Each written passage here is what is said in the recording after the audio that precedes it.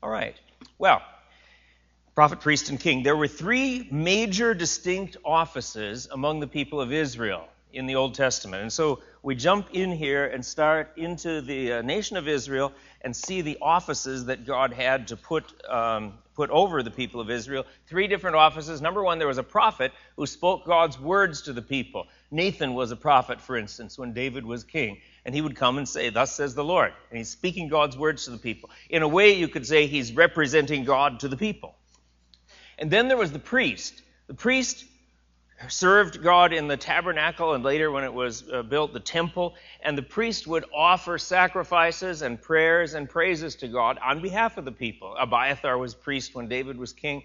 Then there was Aaron was the first priest. And then there was a whole line of priests descended from Aaron. And they had all these responsibilities so they could go in, offer the sacrifices in worship to God, the animals and the grain sacrifices, and they'd be put on the altar on the fire, and they would burn up, and the smoke would go up as a sacrifice to God. And they would go in and represent the people, but the people couldn't come into God's presence by themselves. So that was the role of the priest. And in a way, they represented the people to God. Prophet, representing God to the people. Priest, representing the people to God. And then there was the king, who ruled over God's people as God's representative, and that would be people like King David or King Solomon. Now, Christ fulfills those offices. He's a greater priest, a greater prophet, a greater king in several ways. He, just in general, and this is a summary of where we're going, as a prophet, Christ reveals God to us. And he speaks God's words to us, so he represents God to us. As a priest, he offers a sacrifice to God on our behalf, and he is himself the sacrifice, instead of sacrificing animals. And then as a king, he rules over the church and over the universe. Now, that's a summary of the whole lesson today, but we'll go on and break it down in more detail now. First, how is Christ a prophet?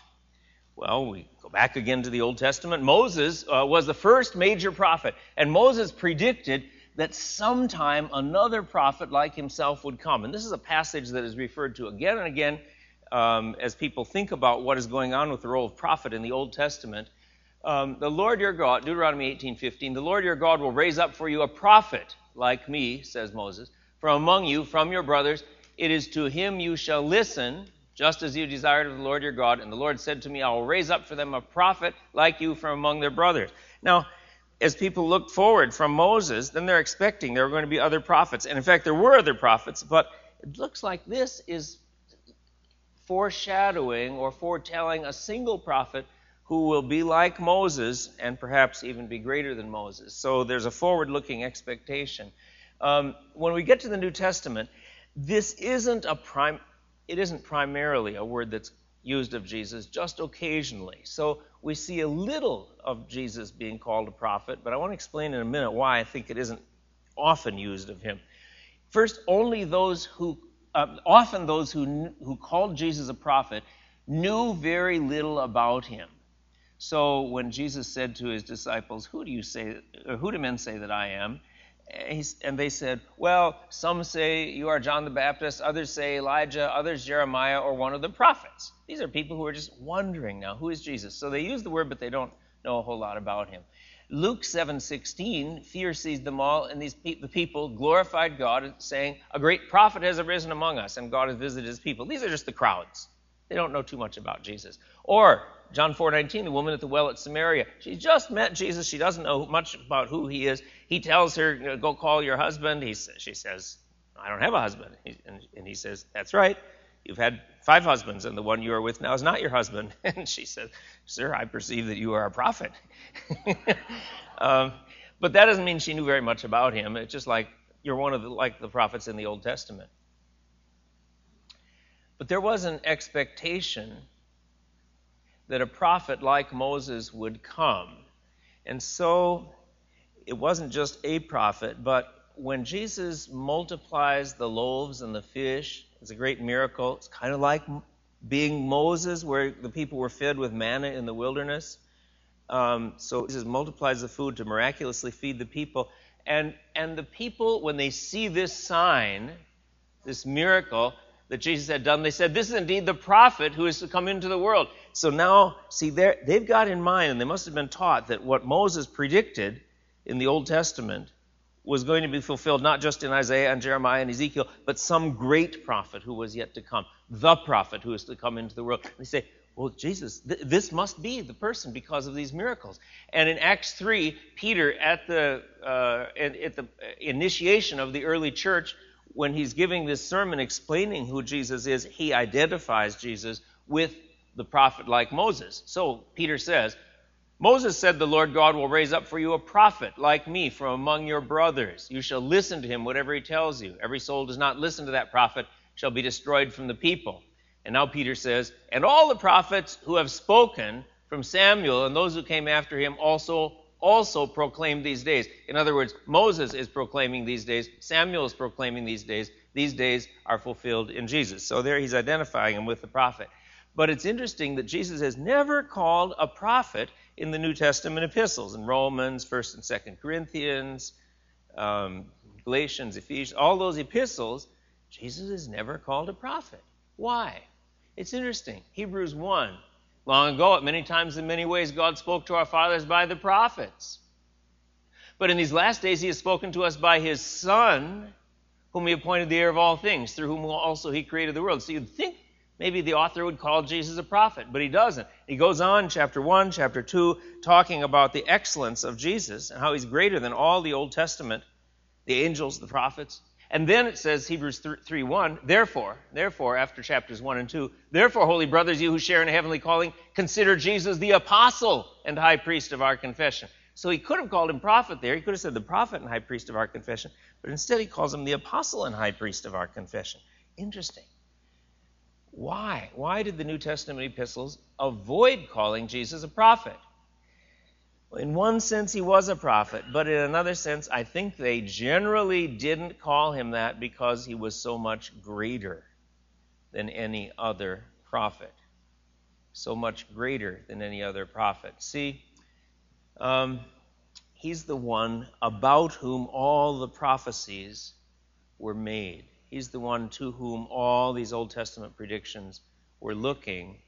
And really, he's a fulfillment about all those things, but he's more than a prophet. So Luke 24:27 on the road to Emmaus, Jesus is talking to his disciples, and it says, beginning with Moses and all the prophets, and in the way the Jewish people spoke about the Old Testament, that would be, Moses would be the first 5 books of the Bible, and all the prophets, that was kind of a shorthand for all the rest of the books of the Bible, because even the historical books they thought were written in a way by prophets. So beginning with Moses and all the prophets, he interpreted to them in all the scriptures the things concerning himself. It all looked forward to him. And in the same passage in Luke 24, Jesus told the disciples they were slow of heart to believe all that the prophets had spoken, showing it was necessary that the Christ, or the Messiah, should suffer these things and enter into his glory. So all the prophets are pointing to him, but he's more than just a prophet. He's the fulfillment of all of that. In fact, Jesus was not merely a messenger of revelation from God, like the other prophets, but he himself was the source of the revelation. And here I think we focus on the difference. When Isaiah would come and prophesy to the people, he'd say, thus says the Lord, and then he'd give the message that God had given him. Or Jeremiah, or Ezekiel, or Joel, or any of these Old Testament prophets. Thus says the Lord. You see that again and again. And they're giving the message that the Lord gave to him. But Jesus doesn't say that. He says, I say unto you. Very interesting, isn't it? That's claiming a lot more authority. It's not saying, God has given me a message, and I, as a mere human being, am going to deliver that message. It's saying, I'm speaking God's words on my own authority.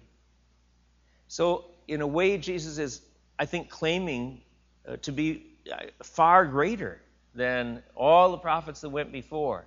He's not just a prophet. He's the source of revelation from God. He can say, I say unto you. I think that has relevance when we're talking about other religions, like Islam, that would call Jesus a prophet or a great prophet. I think that's underestimating him. He's God himself.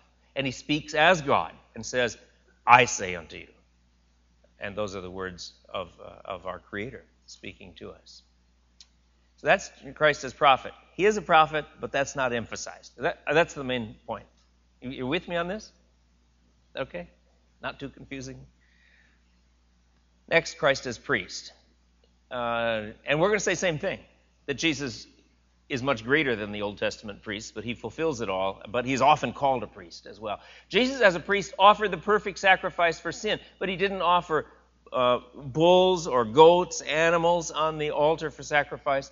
He offered his own blood. Hebrews 10:4 says, thinking of the Old Testament sacrifices that were still going on in Jerusalem, it's impossible that the blood of bulls and goats should take away sin. Those sacrifices didn't really pay for sins. They were just a symbol. But as it is, Hebrews 9:26, Jesus has appeared once for all at the end of the ages to put away sin by the sacrifice of himself. Hebrews 4:14, since we have a great high priest who has passed through the heavens, Jesus, the Son of God, let us hold fast our confession. So you kind of think of all these Old Testament priests, they'd come up to this altar, a big altar of burnt offering. People would bring a goat or a lamb or something to sacrifice, and they'd kill it, and then they'd put it on this fire, and the fire would burn up, and then the priest sometimes would take some of the blood of the sacrifice and once a year, go into the Holy of Holies and say, sprinkle that blood on the Ark of the Covenant, showing God that a life had been given. And then the high priest would go back out, and then you have to do it again next year. Again and again and again, these sacrifices are being offered, and day after day they're being offered, but the people don't have full access to God. Now, it says here that Jesus didn't offer those animals anymore as sacrifice, but he came into the very presence of God in heaven, not the earthly copy of God's throne, but into the presence of God in heaven, and the sacrifice he brought was himself. It was his own life that he offered as a sacrifice to pay for our sins. So he is a priest. And in fact, just as the priests in the Old Testament they represented the people before God, but the people just had to stay in the background. They couldn't really approach God's throne. Now Jesus as a priest does more. He goes into the very presence of God in the Holy of Holies, and he says to us, come. And we are able to follow him there. So he brings us near to God. He leads us into God's presence. And that's why we don't need the Jerusalem temple anymore. We don't need to go to a temple and just offer worship there, because always, in a spiritual sense, it is true that he brings us into the presence of God. So Hebrews 9:24, Christ has entered not into holy places made with hands. And the readers are thinking, oh yeah, that's the Jerusalem temple where we went every year to offer sacrifices. That was made with hands. Not into holy places made with hands, which are copies of the true things. See, the Jerusalem temple was a copy of what's really in heaven. But Christ has entered into heaven itself, now to appear in the presence of God on our behalf. In fact, he went into the heavenly equivalent of the Holy of Holies. Hebrews 6:19-20. We have this as a sure and steadfast anchor of the soul, a hope that enters into the inner place behind the curtain, because the curtain or the veil of the temple is torn in two, so there was open access into the Holy of Holies. But in the heavenly one, that was the real one, a hope that enters in the inner place behind the curtain, where Jesus has gone as a forerunner on our behalf, having become a high priest forever after the order of Melchizedek. So we have a far greater privilege than those believers in the Old Testament, or those believers who lived in Israel at the time when Jesus was alive. They couldn't get into the Holy of Holies. They were excluded. They were kept out of the heart, the center of the temple, where God's presence was. And only the high priest could go in there, and only once a year. But the book of Hebrews says we can go right there. And it's not the Jerusalem one, it's the real one in heaven. So Hebrews 10:19-22. Therefore, brothers, since we have confidence to enter the holy places, that means the first room and the second room, the holy place and the Holy of Holies, by the blood of Jesus, by the new and living way that he opened for us through the curtain that is through his flesh. So the veil of the temple, the curtain was torn in two, showing a sign that people could have access. But the author of Hebrews says Jesus' flesh, his body that was broken or torn, that was the real cause of the opening. And since we have a great priest over the house of God, that's Jesus, let us draw near with a true heart. And this verb in Greek is is a present tense verb that indicates continual, repeated drawing near. It's like he's saying, let us draw near, draw near, draw near, draw near, keep on drawing near into the presence of God. Let us draw near with a true heart and full assurance of faith, with our hearts sprinkled clean from an evil conscience. By Jesus' blood, his death, our conscience has been cleansed. We don't fear coming into God's presence. And our bodies washed with pure water. That's a symbol of cleansing the priests in the Old Testament. But now he's saying that's a cleansing spiritually that's happened to you in the New Testament. Go right into the presence of God because your conscience isn't guilty anymore. You don't need to fear. You've been washed and symbolically cleansed of your sin. You don't need to fear. Go right into God's presence and keep on doing it all the time. That's really what's behind our ability to pray. See, we take it for granted, and from little childhood sometimes you can pray to God, dear God, but we don't understand all that went on, all that happened in order to gain us this access to God that we can so easily take for granted. It's that Jesus, as great high priest, opened the way for us. So he functions as a priest. Jesus as a priest, remember the priests represented the people to God? There's another function here. Jesus as priest continually prays for us. And so the high priest would have this ephod on. It'd have 12 stones on it representing the 12 tribes of the people of Israel. And then it would have stones on his shoulders and the names of the 6 tribes on one, 6 tribes on the other. So he took the names of the tribes, Simeon, Reuben, Issachar, Gad, Naphtali, Jacob, all these, Joseph, Ephraim and Manasseh, all these tribes, Benjamin. He'd take the names right into the presence of God. It's like he's bringing the people before God, but it's just representing them. They couldn't come themselves. But Jesus fulfills that because he brings us he brings us into God's presence, but he also, like the high priest, he prays for us. So Hebrews 7:25, he's able to save to the uttermost those who draw near to God through him, since he always lives to make intercession for them. To make intercession for them. I want to come back to that word intercession in a minute. Romans 8:34, who condemned? Christ Jesus is the one who died, more than that, who was raised, who was at the God, who indeed is interceding for us. Both cases, this word interceding, based on a Greek word entukano. And when you look at that word in literature outside the New Testament, it's a word in Greek that was used when people would go before a king, or the Jewish people might send an ambassador to the emperor to ask for certain privileges, or they might send an ambassador or a representative to the governor and say, could we do this, could we do that? It's very much the idea of someone coming to a ruler or a superior and requesting things. And when we get that meaning, we see that Jesus is coming to the Father, doing that very thing, requesting things on our behalf. Now, some people, if you look at the commentaries on Hebrews 7 or Romans 8, they will say, oh, Jesus' intercession, it doesn't mean he's praying for us. It just means he stands there to show that he's paid for our sins. But I don't think that's a good understanding of this word entukano. Entukano means to bring requests to someone in greater authority. And when the author of Romans and the author of Hebrews use this word, I think they mean Jesus is making specific requests for us, praying for us. What is happening here is very interesting. We have Jesus as man and God. So in Christ we have a true man, a perfect man, praying, and thereby glorifying God through prayer. Thus, human manhood his humanity is raised to a highly exalted position, being able to come and stay in God's presence. But also, if Jesus was just a man, he couldn't hear more than one person's prayer at a time. And he couldn't hear prayers of people who were thousands of miles away, because human beings don't have that ability.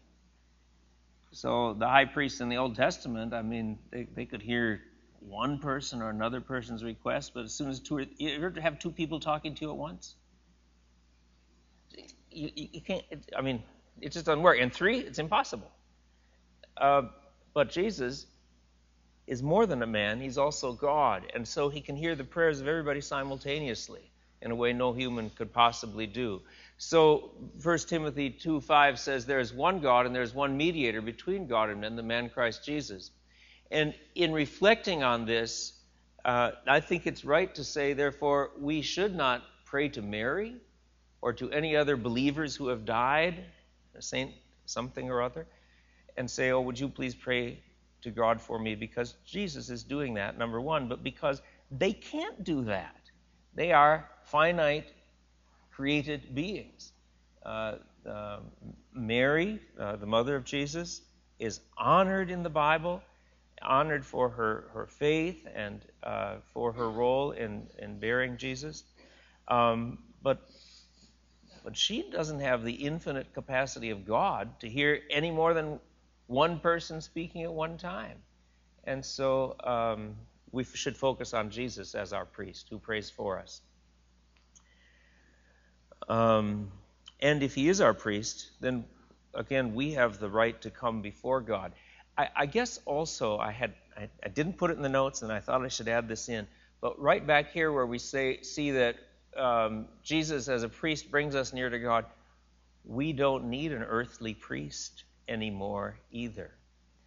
And here I think I would differ. I think Protestants would differ with our Roman Catholic friends and say, no, we don't need an earthly priest to bring us to worship before God. We do that ourselves because we have Jesus as our great high priest. And so we can see that in the Old Testament, yes, they did need a priest, but that's not New Testament Christianity. That's an old system, and we shouldn't carry that over and say, well, we need priests to bring us into God's presence or pray to God for us anymore today. So that's just a difference. So in Christ we have someone who is man, and then he represents us as a man, but he's also God, and he can represent all of us.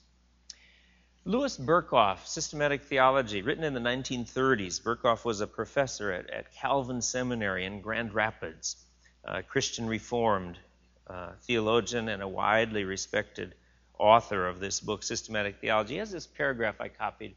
It's a consoling thought that Christ is praying for us, even when we are negligent in our prayer life. Well, I almost put that in parentheses because I didn't want to encourage anybody to be negligent in their prayer life, but I didn't want to be dishonest to the quotation either. So that he is presenting to the Father those spiritual needs which were not present to our minds and which we often neglect to include in our prayers, and that he prays for our protection against the dangers of which we are not even conscious, and against the enemies which threaten us, though we do not notice it. He is praying that our faith may not cease and that we may come out victoriously in the end. I thought that was encouraging. So Jesus as priest prays for us. Now, Jesus as prophet, Jesus as priest. Sandy? Wayne, I just wanted you to speak to the role of the Holy Spirit in praying for us. Romans 8:26. Yep. The verse that talks about likewise the Spirit also helps us in our weakness, for we do not know what we should pray for as we ought, but the Spirit himself makes intercession for us with groanings which cannot be uttered. Yep. I was interested in just your speaking to the role of, would it then be correct to say that both the Son and the Spirit are praying for us? Yeah. Okay.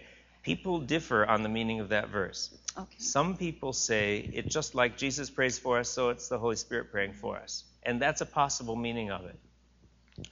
I understand it differently. I think it means that the Holy Spirit takes our weak prayers and makes them effective.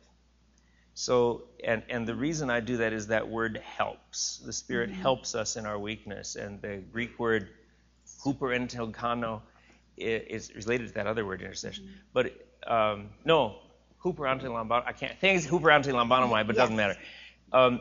It's used of when Martha says, "Lord, tell my sister to come and help in the kitchen."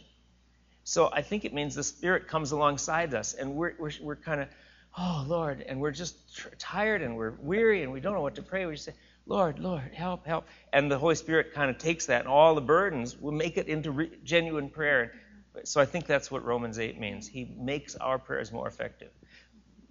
But one way or the other, it's good and it's important too. Yeah. Georgianne? Would you please address, you said we should pray to Jesus. I've always been kind of torn about whether I'm supposed to pray to the Father or to Jesus, and then I think that when they asked Jesus how we were to pray, he said to pray to the Father. Mm-hmm. And so I've always gone by that, and I'm just interested in what you have to say about that. Yeah. Well, I think both are right, praying to the Father and praying to Jesus. In one sense, every time people came to Jesus and asked him something on earth, it's sort of like praying to him, it's asking him requests to heal or to do something. But also, there are times in the New Testament, you wouldn't expect, while Jesus is on earth, that you'd get prayers to him in heaven because he's still on earth. So you've got to look in the epistles for examples, or in Acts. And in Acts, when Stephen is dying, he says, Lord Jesus, receive my spirit. Or in Acts 1, when they're choosing the disciple to replace Judas, and they narrow it down to 2, and then they say, Lord, show which one of these 2 you have chosen. And the word Lord is used of Jesus normally in the New Testament. Maranatha, our Lord come, is for Jesus to return. Even so, Lord Jesus, come quickly. That's a prayer for him to return. So there are some prayers to Jesus. Or I think when Paul says, I asked the Lord 3 times about this, that it would be removed from me, 2 Corinthians 12, that word, that name Lord, is almost uniformly applied to Jesus, while the word God is applied to the Father in the New Testament. So I asked the Lord 3 times about this. I think that's Paul praying to Jesus. And there's a larger argument, Georgianne, and that is we don't have a high priest who is unable to sympathize with our weaknesses, but one who in every respect has been tempted as we are yet without sin. In Hebrews 2 and 4, it both says that. And I think that means that Jesus knows what we're going through. He understands because he's lived a life like ours. And so he's a high priest who sympathizes with our weaknesses. Well, we should be able to come to that high priest and talk to him then. So, okay, is that okay? Anything else on Jesus as high priest? Okay, yeah, Anne.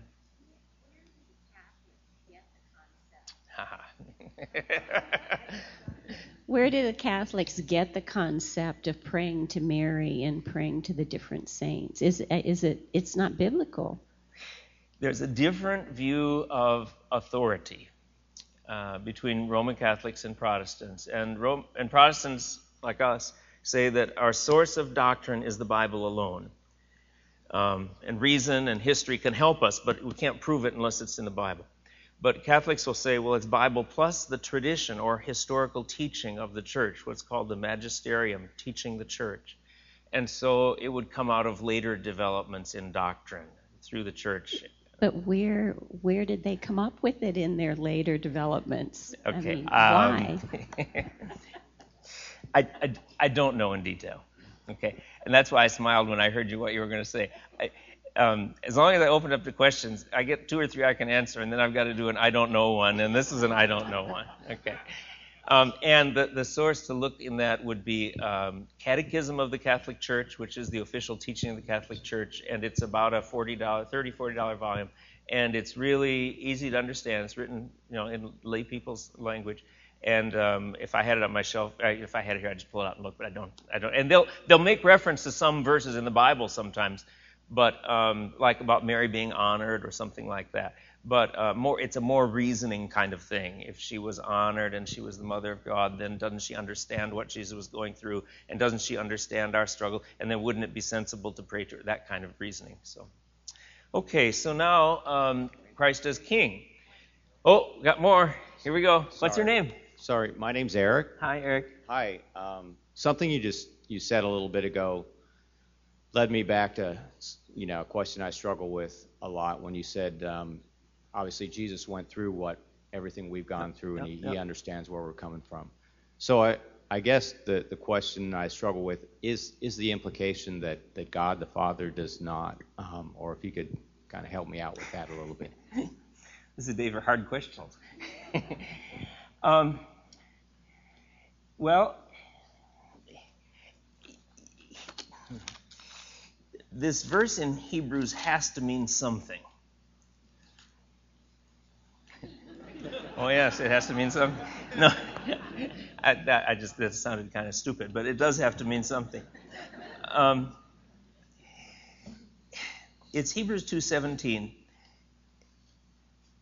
and 18. Therefore, he had to be made like his brothers in every respect. He had to be like us, so that he might become a merciful and faithful high priest in the service of God to make propitiation for the sins of the people. Now, here's the sentence: For because he himself has suffered when tempted, he is able to help those who are tempted. It's because he suffered, he's able to give some more kind of help. He understands more by experience, I guess that means. And then Hebrews 4:15, we do not have a high priest who is unable to sympathize with our weaknesses, but one who in every respect has been tempted as we are, yet without sin. So he's able to sympathize with our weaknesses. I think that means that somehow Jesus is able to understand by experience in a way that the Father does not understand. And maybe an analogy is a woman who becomes an obstetrician gynecologist, and she knows medically everything there is to know about having a baby, but she hasn't had a baby herself, and then she has a baby. I don't have that experience, but my guess is we would all say she knows more about what it is to have a baby after she had the baby than with her medical knowledge. And so maybe that's something of an analogy, that going through an experience of something teaches you in a different way. And I think that Jesus remembers what it was like to be tired, to be weary, to have people accusing him and attacking him, to have to earn money to support his family because he was the oldest son and his father died, and all that. And so when we go to him, he's a sympathetic high priest, it says. If God is omniscient, doesn't he know? Yeah, he knows, but that verse has to mean something. Because he suffered and was tempted, he is able to help those who are tempted. So that's the best I can do. E.G.? Kind of a question in this area. God is God, and Jesus is God, but he is also human. Yep. And he, as a human, I would think could have experiences that God would not have. Yep. And so that's the element that how Jesus is different than God in that he can feel as a human. Yeah, good. So you're saying it in a more clear way than I was kind of wandering around the bush. But yeah, I agree completely. It's good. Yeah. Okay. All right. One more, and then we're going to go on. I wonder if we might be falling into the trap of thinking that here's a microphone coming. I wonder if we might be falling into the trap of thinking that because God is manifesting himself in three persons, he has somehow stripped each of the individual persons of components of the entirety of the Godhead. Did not. No, all the attributes of God belong to all three persons of the Trinity equally. And I would propose, therefore, that God the Father can identify with my temptation to the same degree. That is, he's not stripped of that understanding, that experience, just because he's to manifest himself in three persons. Yeah. What's your name? Mike. Mike, that's a good question. My response, Mike, would be the ability to know by experience what human life is like is not one of the attributes of God. So God the Father never had it. He knows from a distance, but he doesn't know by experience, and Jesus knows by experience. And the reason I'm doing that is I said this verse has to mean something. Because he suffered and was tempted, he is able to help those who are tempted. He is able, because he is able. So there's an ability that Jesus didn't have, and it's baffling to us in a way, but then I guess by analogy we can understand a little bit. That's all. that okay? Okay, good. All right, so now Christ as King. Christ as King. In the Old Testament, the king had authority over the nation of Israel. In the New Testament, Jesus was born to be king of the Jews, yet he refused any attempt by people to make him an earthly king. And here it's a matter of timing. They want to force him to be king. They want to get rid of these Romans who are taxing them and oppressing them and punishing them. But Jesus resists that because it's not the time when he's coming to be king. He's priest.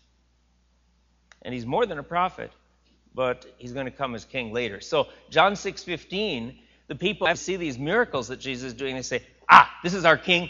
Let's put him on our shoulders and carry him into Jerusalem, and he'll lead us, and we'll defeat all the Roman armies, and we'll be free.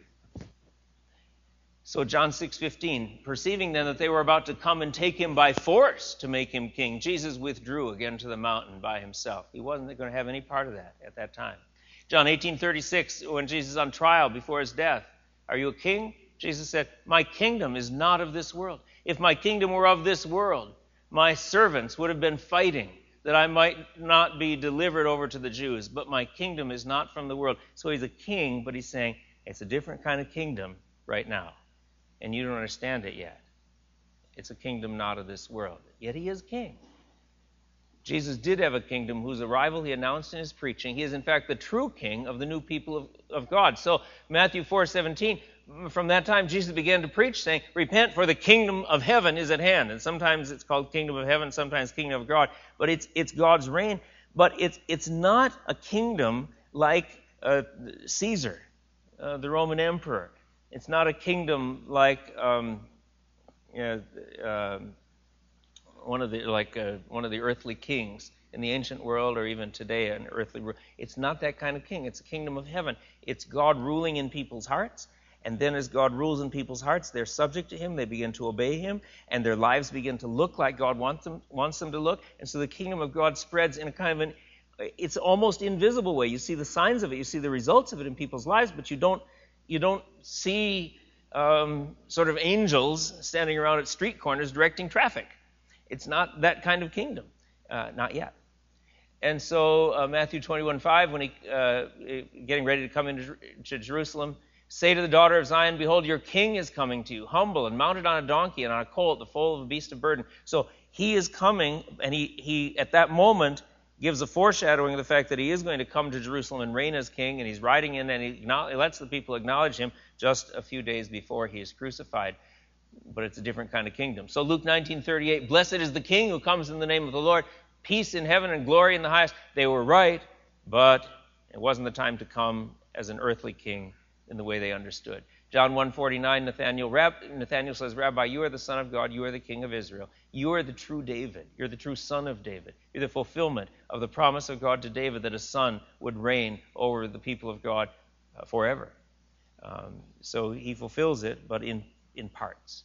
After his resurrection, now, king has authority, right? So in order to be a king, you have to reign. So after the resurrection, Jesus was given by God the Father far greater authority over the church and over the universe. Ephesians 1:19-22, God raised him up. Who's the him?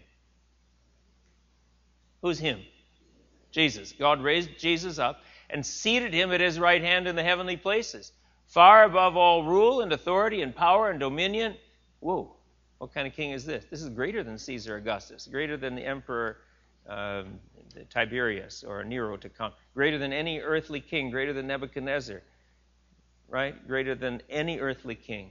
He raised him up far above all rule and authority and power and dominion, and above every name that is named, not only in this age, but also in the age to come. And he put all things under his feet and gave him his head over all things to the church. And so there is authority given to Jesus, but he hasn't come to earth and exercised it all yet. It's just partially exercised. Matthew 28:18, Jesus came and said to them, all authority in heaven and earth has been given to me. Heaven and earth, that's a kingship. That's a greater kingship than any that had existed. 1 Corinthians 15:25, he must reign until he has put all his enemies under his feet. Paul is saying he is in heaven, he is reigning, he is working out his purposes on the earth, but you need the eyes of faith to see that, because you don't always see it amidst the strife and the struggles on the earth. Jesus then will someday take up that kingship in greater power. He will come to earth in power and great glory to reign.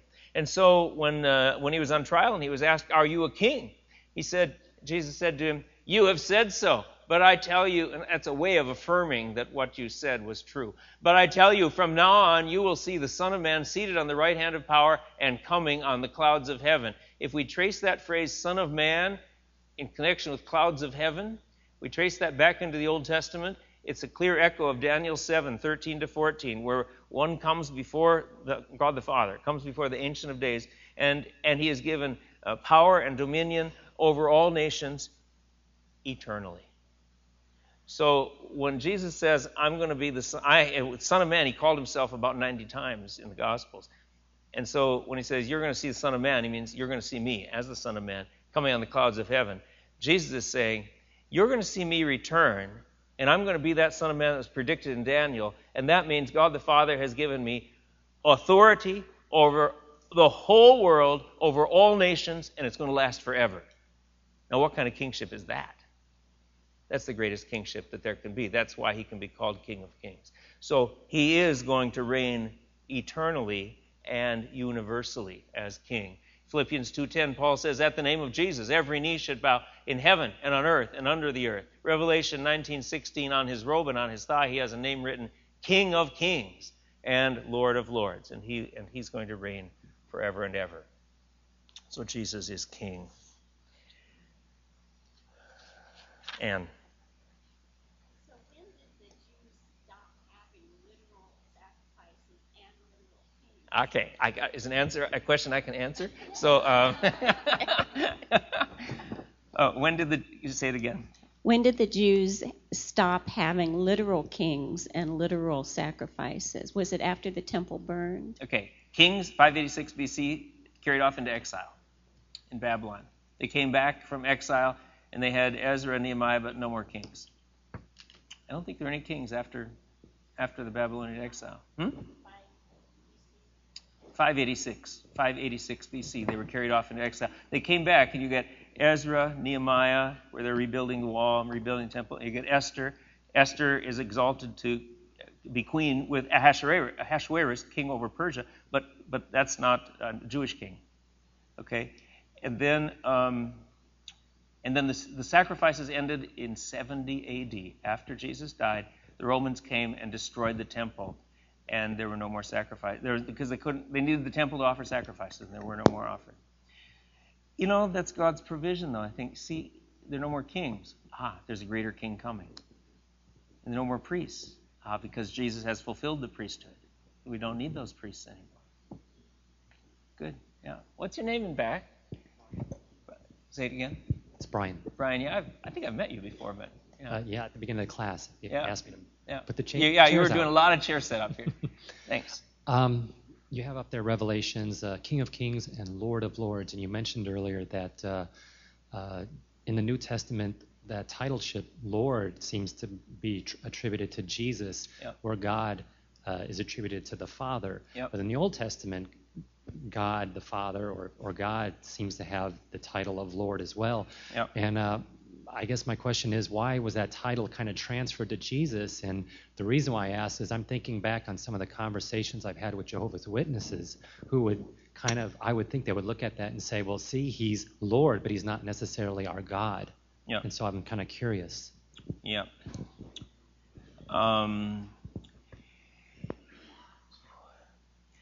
I think often in the Old Testament the words God and Lord are used of the Trinity or of the whole of God without distinction, and sometimes may be used of the Father and the Son, but that we don't understand how they sort out.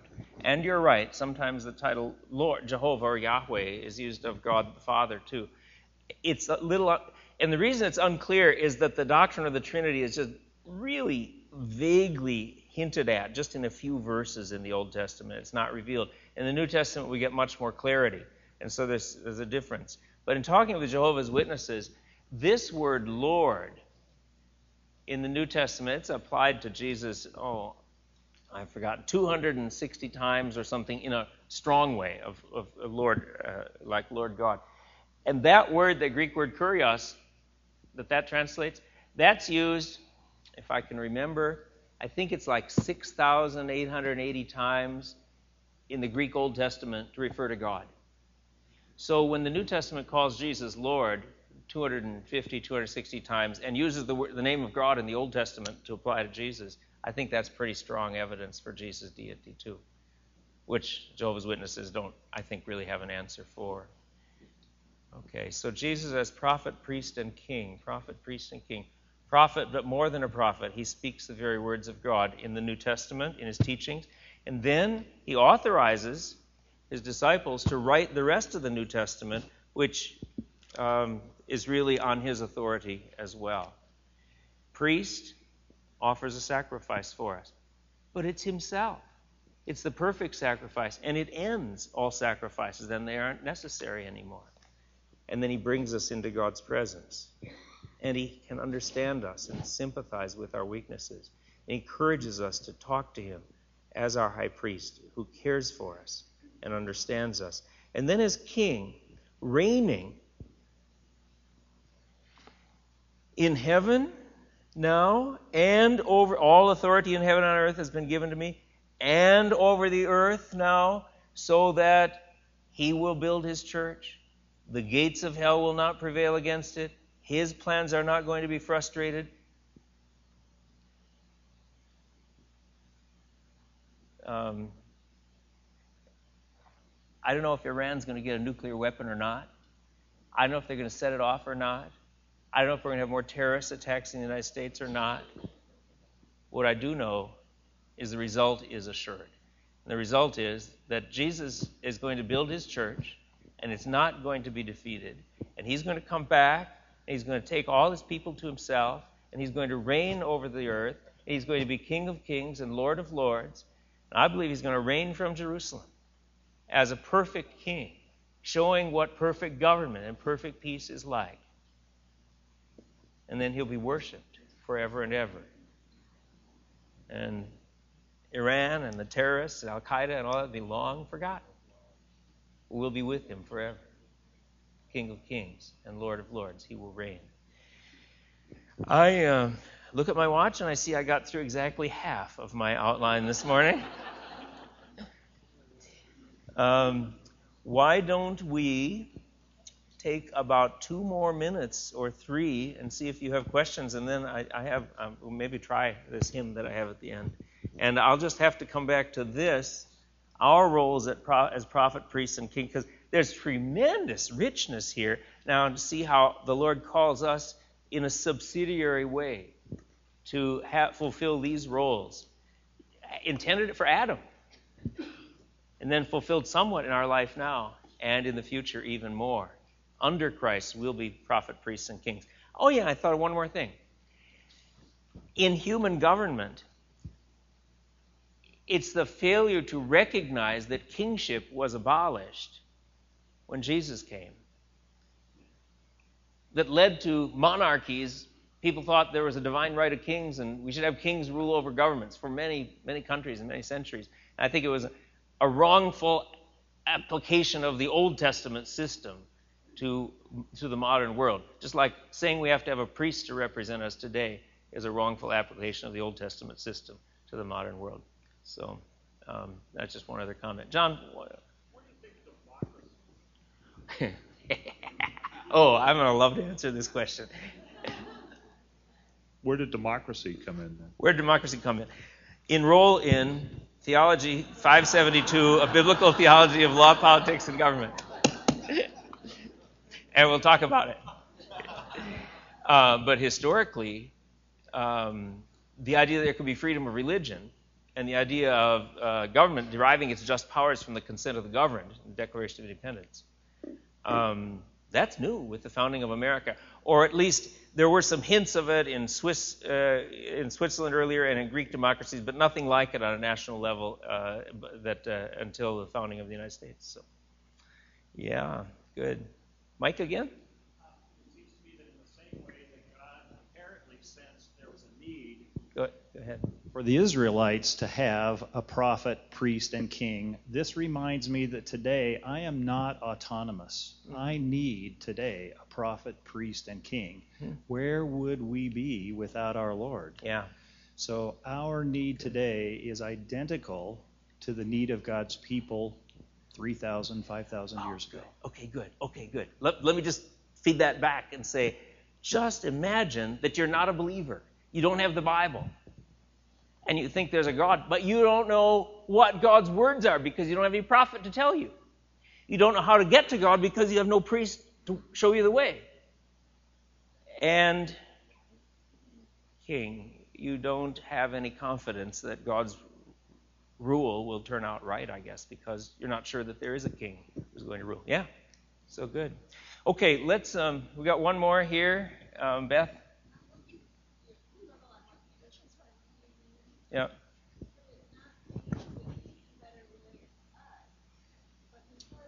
Go ahead, try again. On Hebrew 2:17, could it not mean that he can better relate to us because he was human, but it gives us a better ability to relate to him and God, more ability to reach to him because we feel like he can relate to us because he was before us. At least that's true. That's absolutely true. It gives us more encouragement. But see, if I look at the thing of that verse, because he suffered and was tempted, he is able to help those who are tempted. And when I say he is able, that means there's an ability that I think he didn't have before. And I want to say that verse is true, but it's hard. But I think it has to mean something. Let's see if we can sing that. I thought after this song may be too hard to sing, but let's try it. And we're dismissed.